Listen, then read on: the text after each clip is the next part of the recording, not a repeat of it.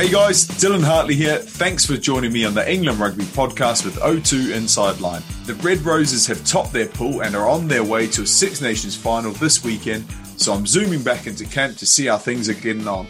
I'm also getting to know two of the Northerners in the squad. This week I'm joined by back rower Harriet Miller-Mills and fullback Ali Kildun. Alright, we're recording this week after your game against Italy, and you've had an off week, a down week, a recovery week. What have you been up to? Harriet? So we got back from Italy on Sunday, so we've been in isolation. So I did some gardening. Well, when I say gardening, de-weeding. And literally that is it. That and watching Sherlock Holmes. So you've been at home isolating, but now you're back in camp, yeah? Yeah, we're not allowed out of quarantine until Saturday. So we're all still in the bubble. There's no one external who didn't go to Italy that have come into camp. So it's still the same bubble. Because we were meant to play Wales, but that game's been called off. So now we've got a couple more days at home before hitting the next 2.5 weeks of big games as well. But secretly, are you a little bit happy that the training friendly against Wales has been called off? Harriet, you're nodding yes. Yeah, I'm 30 tomorrow, so I'm like, yeah, sweet. I'm playing for Wasps on Saturday, but I get Sunday off. Early happy birthday. What have you got planned? Nothing. So I'm meeting up with my brother in London on Sunday. We're going to be tourists and just get Boris bikes, go between Baobun, Chinatown, get some donut time, coffee, don't go inside anywhere, and don't go on any public transport. Ali, what about you? What's the plans for the weekend? I think I want a nice Sunday roast because I miss that in camp. We don't quite get a Sunday roast when we're in Italy, I can tell you that. Honestly, some of the food when you travel is pretty suspect, isn't it? On the first night I came in Italy, and I was thinking, I'm really excited for some Italian food, actually. And Meg Jones said, there's meatballs. They're really nice, very nice. Went down, didn't even look at what I was getting, got the meatballs, put it in my mouth, didn't even have to bite it. I literally pushed my tongue to the top of my mouth and it just disintegrated. And I was like, she was looking at me with the girls at the back, and I just was looking around because it stitched me up because it was mystery meat. We had no idea what we were eating. Yeah. You got to be careful on the continent. And if you're like any other Northerner I ever played with, you have the palate of a 4-year-old, and all they have is Sunday roast for every meal, like meat and potatoes and lots of gravy. Yeah, lots of gravy, yeah. France and Italy, it can either be really, really good, like fresh produce, or it can be really, really bad. Because I don't know if you guys do it, but or our trainers or nutritionists would hand over the menu to the hotel, and they would try and whip up what was expected and things like baked beans, as simple as baked beans. We ended up traveling with Heinz baked beans because they would get baked beans wrong. They'd come out with what are the white beans? Are they butter beans? They'd come out with them with tin chopped tomato sauce. And you can imagine some boys are so set in what they eat pre-match in that it really messes some of the guys' preparation. Yeah, I can't remember where it was. It was only a few months ago or something. We went somewhere and obviously we'd said beans and they thought it was peas. And in the morning there were peas and we were all like, I don't understand. And it's because they'd misunderstood beans for peas for breakfast. As if that's peas on toast. Yeah. That was France in autumns, wasn't it? Yeah. Right. Did Mids, going back to rugby, we've kind of gone off way over there somewhere about food. I could talk about food for the whole pod if you want, but we're here to talk about rugby. After having a bit of time to reflect on your game against Italy, emotionally, how are you feeling? How's you want to go first? I think don't want to start speaking over that song. That's Ellie's get out. Oh, has you start us off? Yeah, please be my guest. So I think it's exciting because we've built so much on the Scotland game. We started really well and then dwindled off and then finished well. And then Italy really came at us. So we've got a lot of learning. Like today, Mids, Luffers, and I think Scott in the backs was saying that we've basically had the positive second chances. So we got a second chance on line-outs to nail it and score off a driving maul and things like that, whereas we're not going to get that against France. So we basically just need to sort out our set piece and our first phase stuff. So it's good because we've got a lot to learn. We won well, but we've still got loads to learn before France. Ali, what about you in terms of good start against Scotland, slow start against Italy? Would you like to be playing this weekend? Would you like that kind of continuity in a tournament, or is it a bit harder or more challenge to have a couple of weeks break before your next big game? I think either way, I don't think it's going to impact it too much. We've had the Friday PPP to try right some wrongs and act like it's a game almost with the same intensity. And similar to what Harriet said, we know that we've come away from the game, and personally, there's a lot of things to work on. It is frustrating because even the scoreline doesn't always reflect how we feel we've been training. And as a squad, we know that there's so much more left in the tank. And I think, obviously, when you see on social medias, you see the score, you see a lot of people congratulating. But, you know, that bittersweet feeling when you're like, yeah, it looked good, but it could look so much better. Yeah, we scored a lot. But if you actually know rugby and you broke it down, and then you watch how we've been training, sometimes it's frustrating for us. And I found it personally, we've definitely got a lot to prove in the next couple of games. Yeah, I'm with you on that. The scoreline kind of hides a lot of lost opportunity, I suppose. It's good that you think like that, though. You're always trying to push and grow, because if you're just happy with that, you wouldn't improve as a team, you know? Yeah, well, if you put the first half of Scotland and the second half of Italy, you might have not a perfect game, but a lot closer to what we've been playing in the past couple of games. So it's just trying to find a way of having it from minute one. I don't even know how many minutes we play because it's different in Prem, not 80. They're going to clip that. They're going to clip that on. I don't even know how many minutes we play. No, it's confusing. I mean, you could have pushed in scrums at one point, or I don't know. We haven't in Prem. It's different. All the rules are different. So you've kind of got to get used to the switch of playing different rules for either Prem or England. It's only because of COVID. Not because of COVID. You guys obviously play club together at Wasps. Ali, can you tell me why Harriet's Twitter bio says, "Here to make the world a more awkward place"? How well do you know her? I do know Harriet very well. We had a little bit of a conversation before coming on this, and she kind of said, "Can you take lead and I'll chip in?" I'm much more of a social person or extroverted person than Harriet. She's quite introverted, but it works. There's a lot of introverted people in every club. So, and then you've got the extroverts that are very loud as well. So that's probably what that means. Jeez, I was hoping you were some sort of comedian, Harriet. No, I'm just awkward as hell. I'll be the person that says something, or be like, oh, that was a secret, or just I don't know. Like, I'm just awkward as hell. If you put me in a situation that's like right now, I just feel so uncomfortable. I'm like, God. Okay, do you want me to change the question? Do you want me to move on? Making it awkward now. You see. Right, we're going to move on. We're going to talk a little bit about your journeys and your backgrounds. Ellie, you played rugby league. Like any good northerner. There's obviously some good pedigree that comes from up north, and Faz and 40, for instance. Tell me about your kind of journey. So it kind of happened whilst I was playing league. So I'd started when I was 6, I think. I was playing out with my neighbours, and I only got 2 sets of neighbours. They were just leaving to go rugby training, and I just tagged along. Ended up going down, and that was league. And then literally the Sunday, so this is on the Saturday, I went to league training. One of the boys then said, I'm going to other training on Sunday. I had no idea what it was about. Went on the Sunday, and it was a union, and it was actually a game. It wasn't a training session. And I still was passing the ball forward. I didn't know anything to do with rugby. So then for the next, 4 or 5 years at least, I was playing both codes, for Saturday being league, Sunday being union, and kind of then ended up taking off a little bit with union rather than league. I think the pathway was a lot more clearer in the union side than the league. So just ended up going through there, and I stopped playing league at 13. Once girls can play with boys, I kind of stopped. Kind of got bored of only getting the ball on the fifth tackle. And that would be a kick, so it'd be a chance if I got it anyway. Yeah, I was going to say same but different. It's there's so many things that are alike, but there's a different set of rules effectively. But did you prefer one? Was there one that offered you more space, more time on the ball, more freedom? And is it credit to the RFU that there was a pathway for a young girl to see where she was going with her rugby?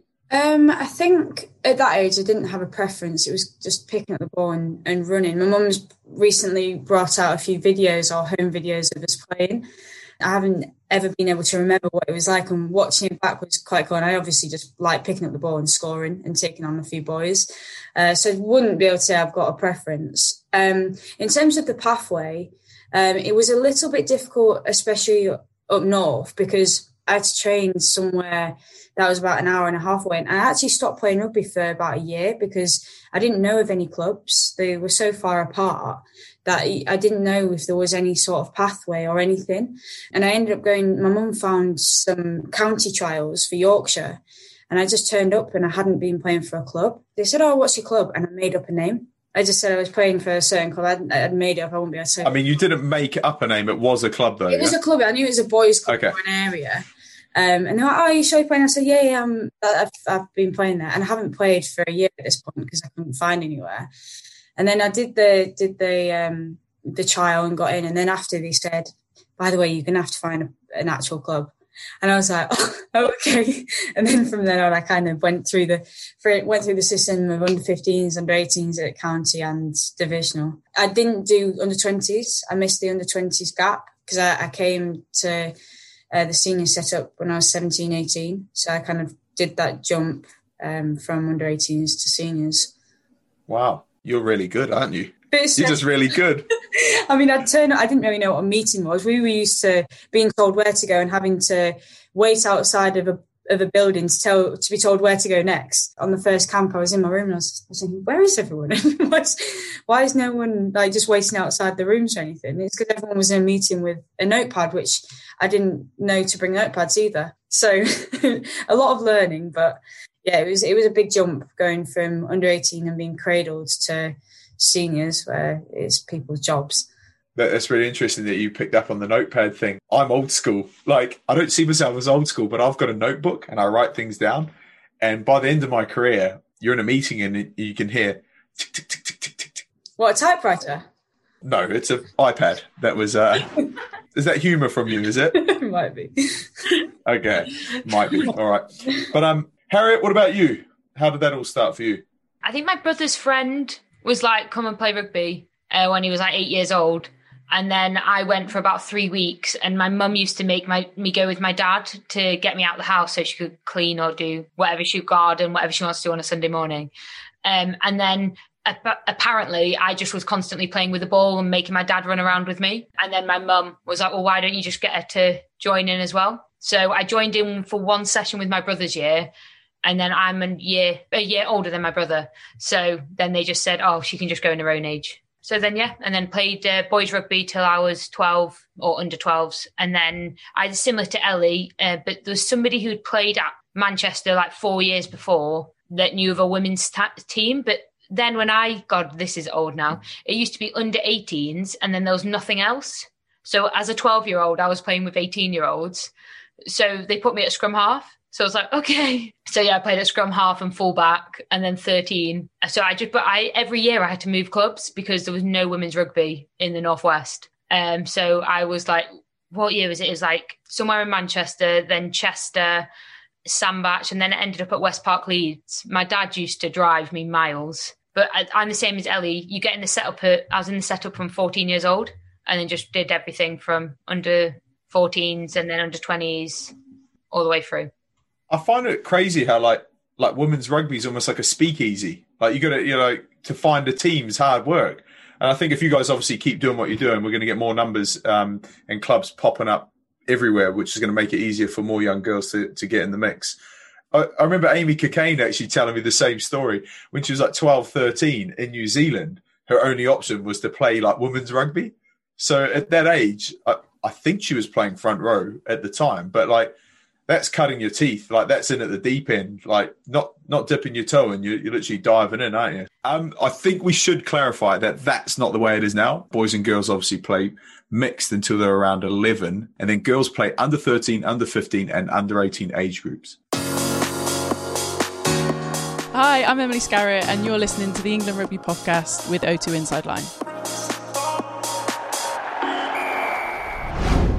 Does your dad need to take some credit? And your mum, obviously, but it sounds like your mum was at home gardening while you guys were up playing rugby. But your brother's obviously playing professionally and your sister Bridget she played for Scotland. Yeah. Your dad must be one heck of a coach, or you must have had some great coaches. Oh, no, my mum was the main instigator being like, just because she's a girl, she should be able to play rugby. So my mum and dad very much on a weekend were split between driving my brother to games. I tended to have my mum. I got my mum a lot as the taxi driver, and my sister, obviously, we were in the same team. We had really, at Manchester Rugby Club, the coaches, like, shout out to any of them. They were awesome. And I never had, you hear stories about girls playing with boys and getting loads of sexist stuff. I never had that. And I never experienced that until I went to sixth form, like where boys would treat you differently because you're a girl. And I can't believe that I just had never experienced it where like a boy wouldn't pass to you or because I was a girl or anything like that. It was just always I was a teammate. That was the feeling I got anyway. Ben Spencer played with my brother as well, with like the younger team. And like even all of his team were just really like, I don't know, supportive. It wasn't that I was a girl, I was a rugby player. So yeah, I think that the foundation from Manchester Rugby Club is what made me like love rugby. So talk to me about your sister, right? You and her. I've seen your advert. You're big time. I mean, you're on a TV advert. So you got you playing for England, her playing for Scotland. How did that come about? How did her pathway change at some point? And I'd love to know who the family supported that day, because I was obviously born in New Zealand. Whenever I played the All Blacks, all my family still live in New Zealand. They'd say, we hope you have a good game. And I'd be like, go on. And we hope the All Blacks win. So even my own family were I was up against it. They didn't want me to win. So in your family, how was that split? So my sister played at a club, Waterloo, up in the north. It was like, I think it was like her friend was like, I'm going to go to Scotland trials. Do you want to come? So she was like, yeah, sure. All my mum's family is Scottish. So she went along and got picked and then played for, I think, 3 seasons. And then on the day, they just were like supporting rugby. But realistically, they were supporting Scotland. And my mum's ringtone is Far Off Scotland. So for all family members. So I feel like that says everything. And bragging rights that day? Oh, yeah. Let's take it right back to your first caps. Ali, you in 2018, Harriet, yours in 2011. Ali, what are your memories from your early days as a Red Rose while it's fresh in the mind? Fresh in the mind, yeah. It wasn't so long ago, was it? No, it wasn't. I'm 21 now, so it was only a couple of years ago, really. I remember a few things. Firstly, on my first cap, when I went over to my parents, when I went over to the stands, because I saw everyone going around, a couple of girls handed me the phone. And I took a picture of them and gave it back to them. And they were like, no, can we have a selfie? And I was like, oh, we do that. Okay. So that was one of them. And the same time someone asked for a signature and I hadn't actually got a signature at that point. So I made it up on the spot and then tried to remember it for all the rest of the people that we went down to. And when I finally got to my parents, gave them a hug, obviously was congratulated, and then was handed my homework for the next week because I was still doing A-levels. So they'd been sent my homework from my biology teacher and they just gave it, and then I had to run across the pitch with books in my hand. I remember that because there was quite a few of us coming in, like Jess Breach, Zoe Harrison's another one, and how we've played. They're a bit older than I am, but we all knew each other from playing against each other, or they were under 18s when I was under 15s. So it was quite nice to kind of share it with them girls, and we've all been like the younger group to go through this. So that was pretty cool as well. And one other thing is playing against France in France. So one of the girls said to me, what's the biggest crowd you've ever played in front of, Ellie? And I said, last weekend when we played against Wales. And they were like, oh, okay. And we went to France, and I had some headphones on, the noise cancelling ones. I came out and I was already looking around and I was like in awe because all I could hear was the crowd. But then when I took my headphones off, you know, in movies when it's like really loud and then you put it back on, it was almost like that. And we were doing hand signals to try to tell each other the moves. And obviously you guys, the men playing in front of huge crowds, I don't know how you do it. I think there was 24,000 and it was incredible. But I don't know how, footballers, when it's sold out Wembley, how the heck they hear each other. I don't know how you get around anything. But yeah, that's a few things that definitely stick out. There's so many things I want to talk about there. But like one, the signature thing, man, there's an expectation if you're a professional sports person, like you need like a good signature. I just basically found one that I could do really quickly. But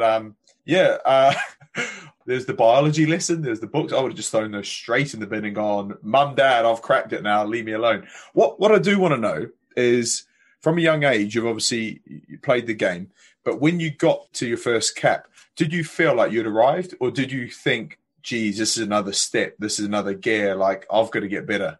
Yeah, definitely. I remember because through under-18s, I could dummy and go through. I'd be one of the tallest girls on the pitch, so could kind of get away with, not that I hadn't gymmed, but I was young. So my training age was very young and I was very slight. And I could kind of just dummy, go through, run, and I tried it once. And I have never been hit so hard. So for me, I was like, I need to maybe gym a bit more. And there was definitely a step up. Everyone knew what was going on, not just myself and maybe one other person, which is normally has been in the past. Everyone knew what was going on. You've got to be mentally switched on as well as physically as well. So yeah, I did feel ready, and I felt like it's the best thing because it kind of almost dropped me in the deep end and allowed me to get better and have to try get better as quick as possible. And I was supported by a lot of the girls at the time anyway to make that. And I made mistakes. I made a lot of mistakes in my first few games. I got yellow carded, said to the refs, I didn't go off, and everyone was looking at me. And I said, well, what now? And he said, get off the pitch. Because you don't really get yellow carded in club rugby at under 18s. So when I got yellow card, I was like, okay, cool.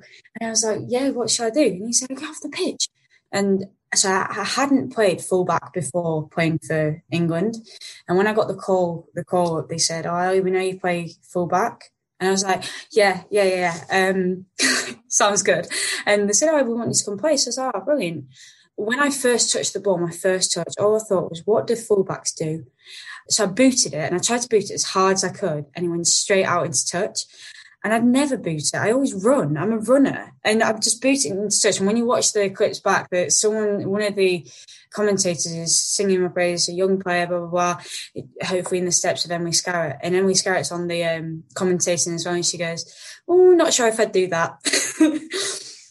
So yeah, a lot of lessons. And I'm still making errors and learning from them because I've still got a lot of years ahead. But learn as I go, and it's maybe the tough way, but it's also good that we can come into camp each week. Now, I'll tell you now that experience is the best teacher. You need to make mistakes to learn from them.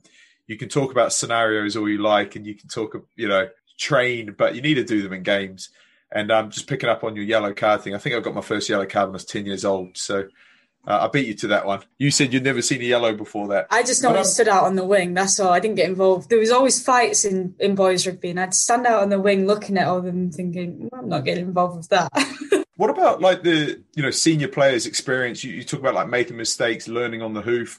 How important was someone like Nolly, Danielle Waterman, for you in those early years? Yeah, massively. I was coming into a position I had little experience in, and she was really good at any question I had, even just coming up to me and talking to me about on-field stuff and off-field stuff, was really, really helpful. There was a lot of positioning things I had to get right, the whole pendulum, all the actual stuff that you need to know in the detail. I had to learn really quickly. Can I just say for our listeners that don't know what the pendulum is, I'm going to put my rugby credentials on the line here and say I think it's the back threes kind of cover defence system, right? It is, yeah. Yes, making sure it sweeps like a pendulum. You kind of just help me out with all that. Harriet, what about you? I'm going to come back to your early memories in a second, but the importance of you must see yourself as a senior player, but do you feel an importance to share your experience and your knowledge with younger players? I think if they ask for it, then I would. I wouldn't just start, I'm definitely one of the older ones now. Like, my chats with Ellie aren't doing, TikTok videos. My chat is, how you feeling? No, it's not, the fun chat. Or, in Scotland, they all, did a little performance for us. And it was, the old girls that were just sat back with a cup of tea, watching, pretending we were going to get involved. I know. I was involved. We were all sat around and we said, let's do some karaoke. And then I sat there and I was like, so it would be a very good idea. Why don't we just perform to each other? So we did youngies and oldies, and we spent ages choreographing a full dance. We're singing a song that was going into a different song, like a mashup. Came back in thinking that they were doing the same, and they just watched us and like, oh, well done. And we were like, oh, did you not do it either? The oldies, The oldies. But in terms of your training presence, your training ethic, how you operate on and off the field, knowing to relax and have 3 puddings a day, let your hair down like that. But also when you cross the white line or go into the turf or the gym at Penny Hill or go onto the field, you know, the responsibility of a senior player to set the example. Do you consciously think about that, or do you just go and do? I just go and do, but I think I'm a lot more chilled out now than when I first started, and that probably comes through. So if I had a bad training session, I used to spend hours thinking about it and going over footage, being like, oh my God, I can't believe I made that pass, things like that. Whereas now I just bin it and then still watch the footage back, but just the process of it doesn't sit on you as heavily in terms of making a mistake and things like that. Here I can be a lot more chilled out and I just step up when I have to. Whereas at club, I think, yeah, it's a totally different environment. Whereas here I know my stuff, and then if they need someone to speak, I can. Whereas there's other people, there's like Zoe Sunter, that will just, they know like they're tactical and things like that. And if it came to it, I'd be able to know it, but I don't feel like I need to impose myself until. It's shared out a lot, isn't it? Yeah. That's the duty of an international player, right? Mm. So when you're on international duty, there's 23, 30 of you. You all know the standard. You're the best of the best. But when you go back to club, you're then a role model, almost a beacon. You've got to take on extra workload. You've got to set the example and show people how it's done. Right. I want to know about your early memories from 2011 when you first got capped, because it must be completely different. We're 10 years on now. Go, throw your mind back. So for a start, I remember getting the call up, and it was a really awkward call up because I'd basically rolled my ankle the weekend before on a night out. I basically tripped over an invisible skipping rope. But it was funny at the time. And I remember crawling off the dance floor being like, I think there's something wrong. And my ankle was huge. Like, do you know when you see like people with ankle problems where their fat on their ankles is like turned over their shoe? It was huge. My ankle just ballooned. So that was the weekend. And then I got the call on the Tuesday from Graham Smith being like, hey, I would like you to come. And I was like, hey, so I got an issue. And he was like, I know, you'll be fit for the game. I was like, okay, yep, I will be. So we went to France, and this is how old it was.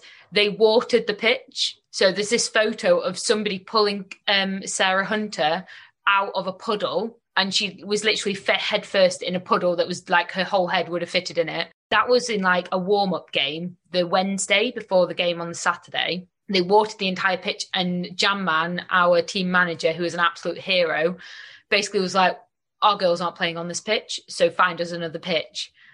And I think she was bluffing, but I feel like she was set to walk away from the game.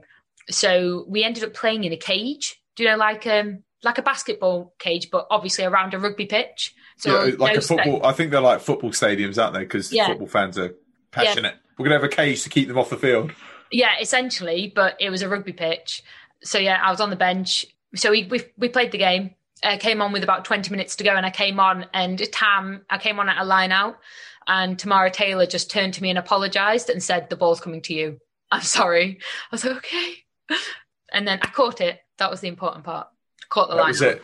So Graham Smith was happy. Graham Smith was my first coach at England Under-18s and Worcester Academy. And I remember turning up to scrum training one day, and he got the front row in a semicircle, and he went round and he kicked us all on the shins. And he said, you should all be wearing shin pads. Like, that's how old school he was. And I was like, no one kicks anyone anymore, Smithy. But very great man. Very nice man. He turned to me at the end of the game and said, you'll make an England player one day. And I cried because I thought it was a negative. I thought he was insulting me. And then, like, after one of the other girls was like, that was a compliment. I was like, oh, okay. I thought he was being like, you were awful.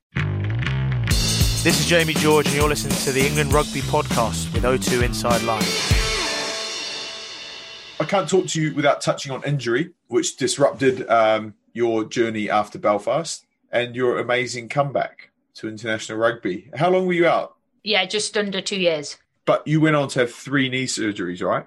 Yeah, it kind of was like an unravelling of bad events. We rushed through choosing a surgeon and everything like that. So then the ACL graft went again so that was in the December. I got my op 2 months later, end of December, just before Christmas.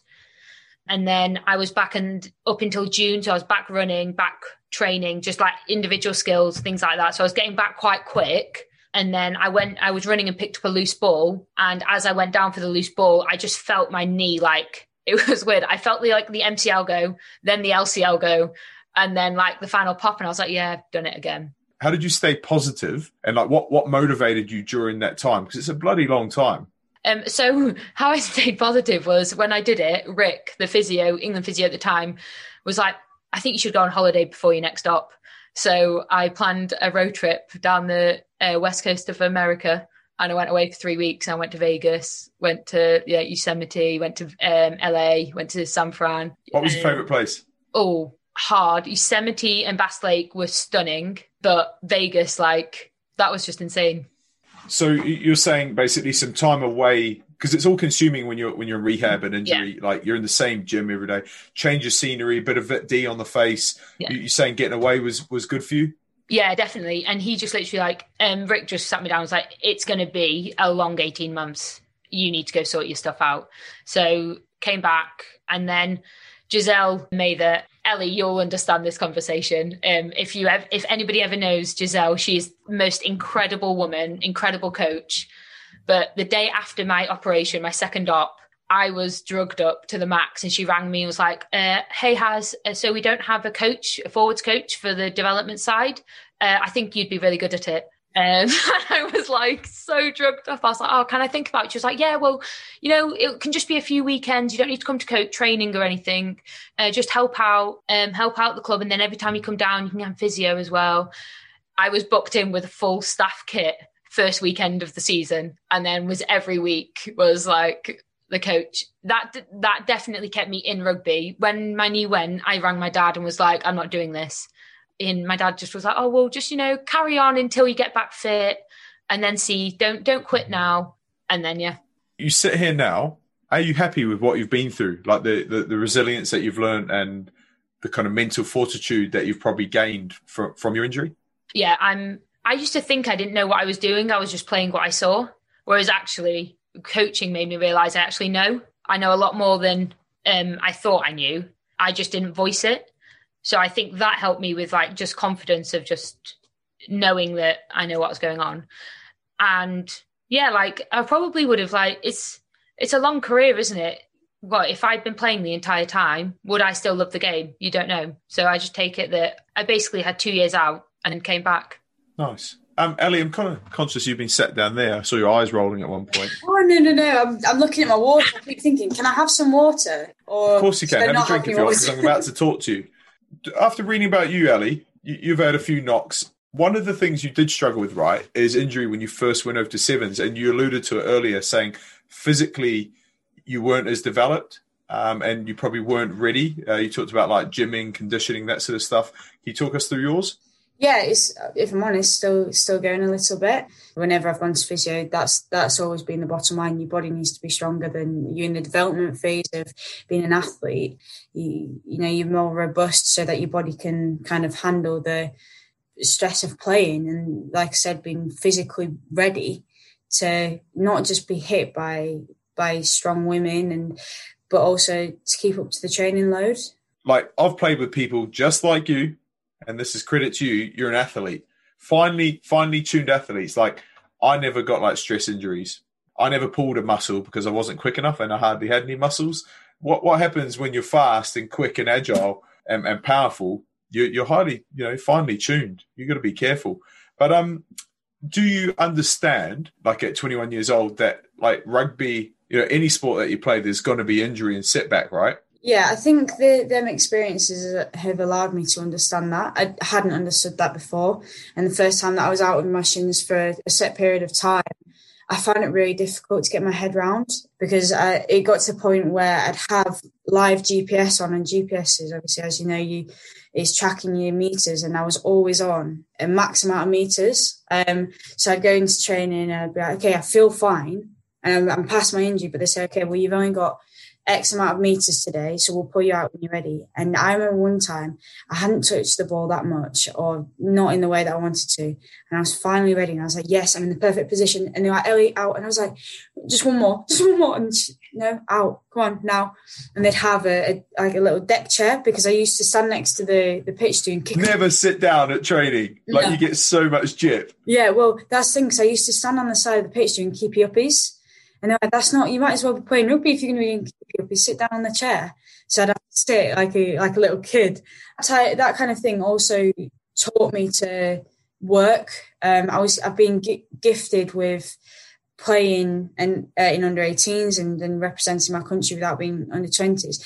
And I wouldn't say I've had it easy by any stretch, but my pathway has been quite clear, without any bumps, without any, you haven't been selected for this or whatever.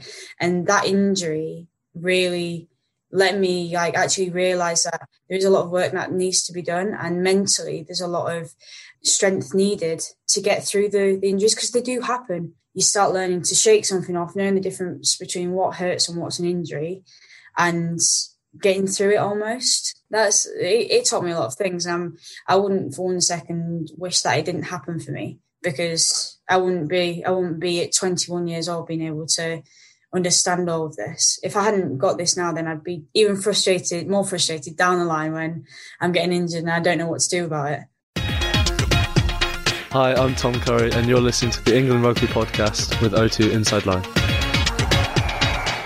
Ladies, how hard has it been to deal with all the postponements and restructuring over the last 12 months? Harriet, especially for you, you've had to deal with it with the schoolwork as well. Schoolwork, you're not a student, you're a teacher. But in terms of, has it been difficult? Luckily, my school is super, super supportive. So I just went in and said, can I keep working, please? And they're like, yeah, sure. So they're really, really good as long as I don't mess them around. So I'm part-time. But COVID's actually helped. It's proven that you can teach from home. So tomorrow, because we're still in isolation, tomorrow I'm going to teach virtually. So one of the TAs will just put me up on the screen and then I'll teach that way. So it's quite good that, and then I speak to mids a lot and basically just work it around. I get the schedule and then I work my lessons around that. He will adjust, say to go to the gym, I'll just do the gym session an hour later than everyone else so that I can teach. It's not been, I think it's better for the game to be postponed in terms of other countries. We've been really lucky that our league's gone ahead this year. So we've been playing rugby all year. There's some countries that haven't played rugby all year. That's not great for just imagine if you're a spectator watching that and the rugby's not as good as it could be. It's not going to improve the game, the overall participation. We'll be in a positive place because we've played rugby all year, but the other teams won't have. And realistically, we want to win because we're the best, not because we've had an advantage of playing rugby. Yeah, and Ali, for you, do you think as an athlete you're kind of set up to be adaptable? Obviously, the shifting of the Six Nations and the restructuring of it, New Zealand being delayed by a year. As an athlete, are you ready for that? Is it easy to accept that? For me personally, I did find it quite hard. I made a really difficult switch from 7s to 15s because 7s wasn't a thing at the time and the Olympics was cancelled. So for me, that was the first, now what? And I was able to refocus onto the 15s and New Zealand. So that was, in my head, it's okay. All I want to be is the best athlete I can be. And it doesn't matter which competition, as long as I'm getting better, I've got plenty ahead of me. So then refocused onto New Zealand. It hit me a few days later because it was kind of, it would mean that I've been training since I was 18 full time for a competition that just keeps getting moved a year on. So I did find it difficult in that respect, but it has made me super adaptable. And that the fact that we have Six Nations definitely helps as well. And we have full-time training and we're still able to play for Wasps each weekend. And the Prem is so competitive at the moment that it's never really a walkover. You don't know anymore who's going to win.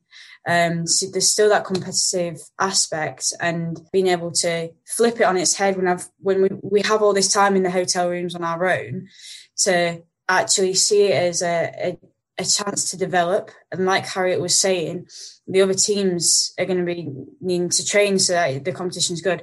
But we have got so much potential. Time is not going to be bad for us.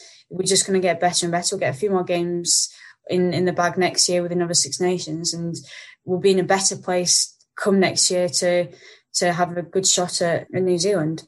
I love that because I knew I kind of knew the answer without asking it. But I was going to say, is time your friend here? Like, you guys are good to go if you were playing in if the tournament was tomorrow or next week, you guys would be good to go. But I love the sort of attitude you've got, basically a year to grow as a team. AP 15s is obviously the standards only getting better, so it's driving competition for places. So, geez, are you a bit nervous in a year's time? You know, there might be a new kid on the block pushing you guys out. Like, you have to stay at the top of your game. You know what I mean? Maybe, but that can only make us better. It's good. Competition is good, and pressure is such a privilege because not a lot of people have got it. Geez, you're good. She's good. She smashed it, didn't she? That's not even. I don't even think that's media. I don't think that's media training. I just think you're a competitive beast. Yeah, I think but you've got to be competitive.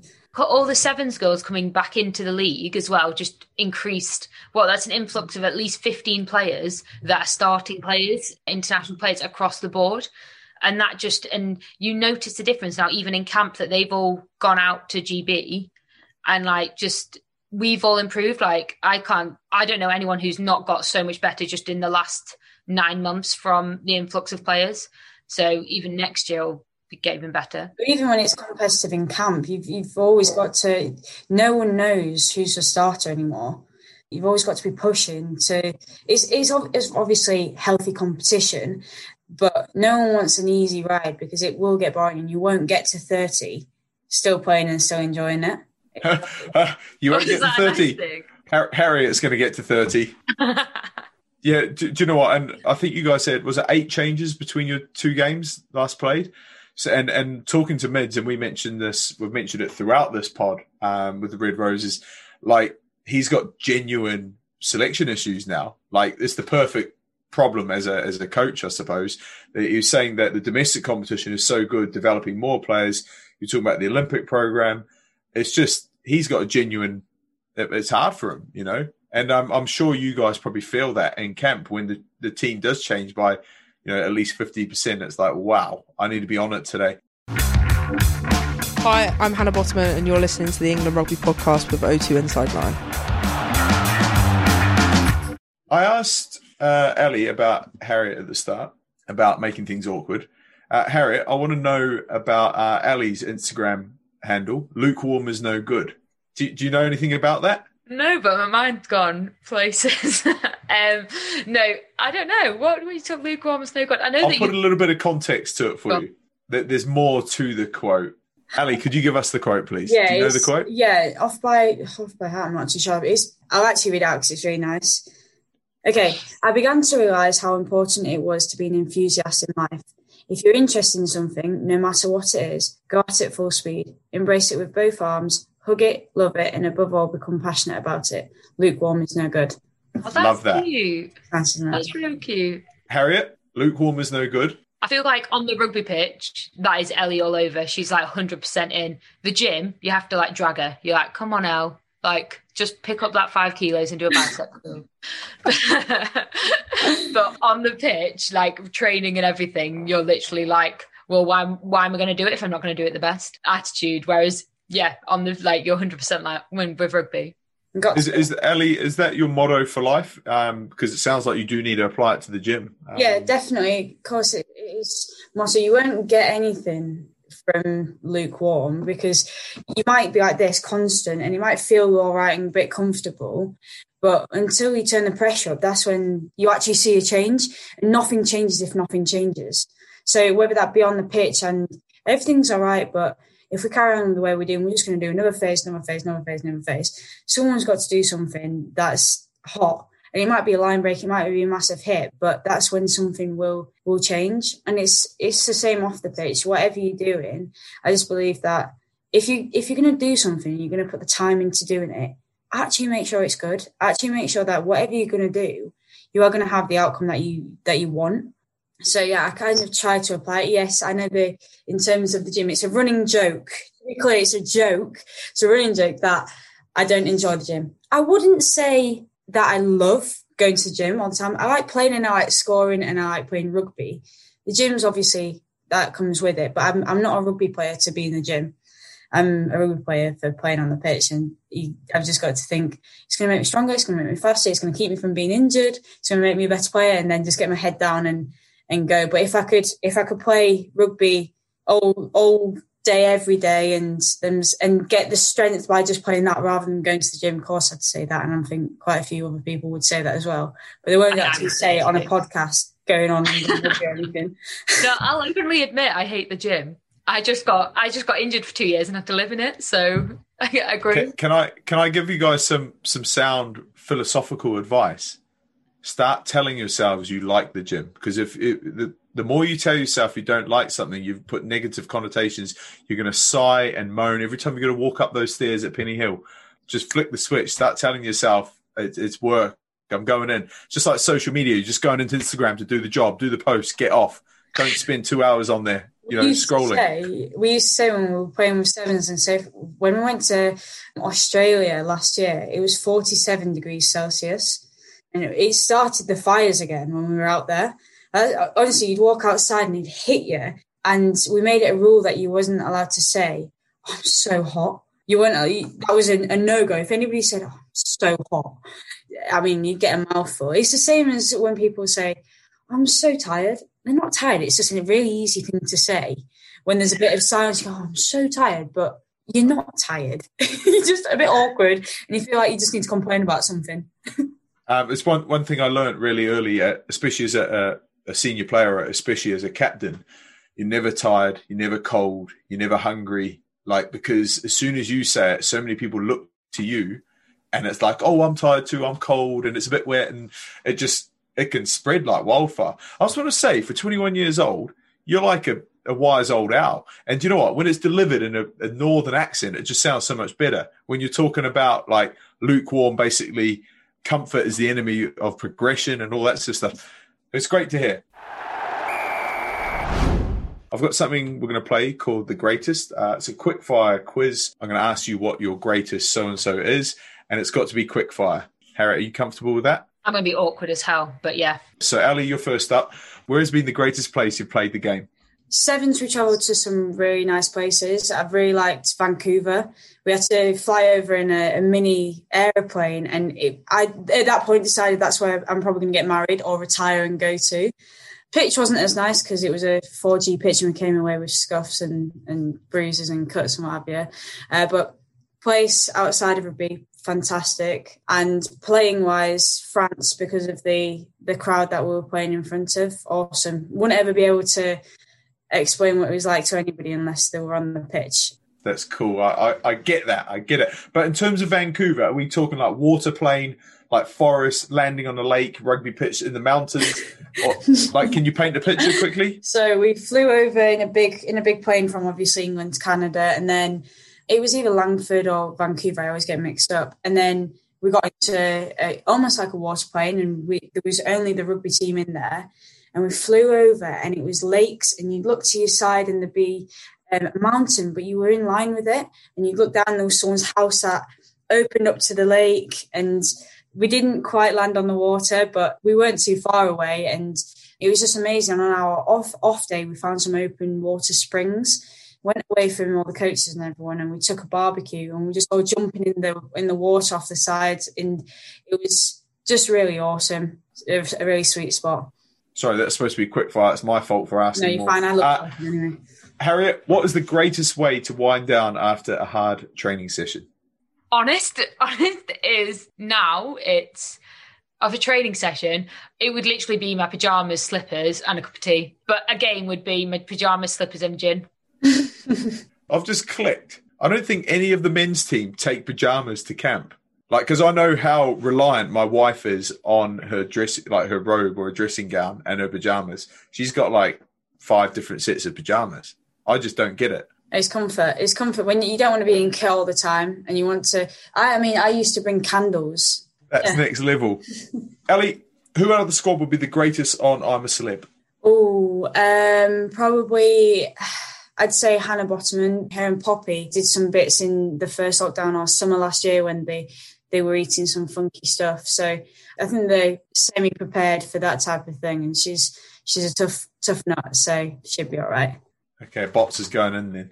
Harriet, it's your birthday tomorrow. Who is going to make your birthday cake, or who would you want to make your birthday cake? I'd say Lark. And she's artistic, so she'd make it look good. Noted. Does she ever deliver for girls in camp? She made brownies today because it's been Fleeto's birthday and Zoe Harrison's, and came up to me and apologised. And she was like, I thought I made them dairy-free, but I didn't. So sorry, you've not got any. I was like, Happy birthday. She bought me a tub of Biscoff instead. Do you know the Biscoff spread? Yeah, I had a Biscoff. Oh my gosh, I had a Biscoff cookie the other day. That's like an untapped resource. They need to be mining that. Ellie, what is the greatest prank you've ever seen or played? Off the top of my head, I remember in my first, when we went to France, obviously it's a big game, a few years ago, and I was an 18-year-old, and I told the manager that I'd left my passport in the airport, and she tried to stay really calm because I think it was just before the game or just after the game, and she was like, okay, don't worry about it. And I was, you know, when you're shaking, trying not to laugh, because I could see all the girls looking at me. And they told me I had to do it because I was the youngest. Basically, you had a lion. If you're the youngest in the team, you've got a little mascot. And if the lion gets stolen off you, you've got to do a forfeit. And that was my forfeit. And I mean, I got a bit of a slap on the arm after, but yeah, it was funny to see her face drop, but also think, oh, bless you. Okay, don't worry about it. And you could see her brain being like, oh God, what we're going to do. Oh, you never mess with team managers. No, they're fragile people. Never again. No. Hey, Harriet, who is the greatest international player you've played against so far? Played against. I don't know. I've got a better question for you. You're a maths teacher. What is square root of 225? 25. No, it's 15. 15. 225, 625. Ask another question. Is it 625? Is 25 squared 625? No, don't matter. I don't know. I did this earlier. What is 1/4 of 1/4, Ellie? 1/8. No, 1/16. I wouldn't have a clue. I did maths when I was 16. That's the first time I did maths. I don't care. You've got a maths teacher there. You should be studying. Right. What is hypotenuse? Is that how I say it? Yeah, that's how you say it. Ellie, you answering? No, Harriet, you are. Oh, okay. It's the line, like the biggest line on the triangle, or the one that's opposite the 90-degree angle, or the right angle. The technical answer is the longest side of a right-angled triangle. I'm glad you answered that because I was going to say something way different to that. Okay. You're lucky, Ellie. We're coming back to you. What is pi to 3 decimal places? 3.14392. I have no idea. You were so close. Go again. 3.145. 146. Teacher, does she pass? I don't think you pass. Why? No, you didn't. I don't know it. Is it 3.1427? No. 3.142 will do. 142. Okay. Last one to our maths teacher, Harriet. What is the formula to find the area of the circle? Pi r squared. Right. Yes. Very good. Correct. You've still got a job. I know. Ooh. You do learn that in year 8 when you're like 13, 14 years old. I'd be worried if I got that one wrong. I'm worried about the square. Not worried. I'm stressed. I answered it too quick. I was trying to be too confident. Should have thought. But it's quick fire. I put the heat on you, you know. Right. Ellie, Harriet, thank you so much for joining me. Thank you for your insights and your honesty. Good luck for next week, finals time. Thank you very much. Yes, thank you. And that's it for the podcast this week. Thank you for joining us, and make sure you get behind the women on Saturday by watching the final live on BBC 2 from 2 o'clock. You can show the women in the pod even more love by leaving us a rating and a review and sharing the podcast with your mates. It really helps more England fans to find us. I'll be back with a final episode next week, so join me again on Tuesday for more chat with 2 of England's leading ladies. I'll catch you then.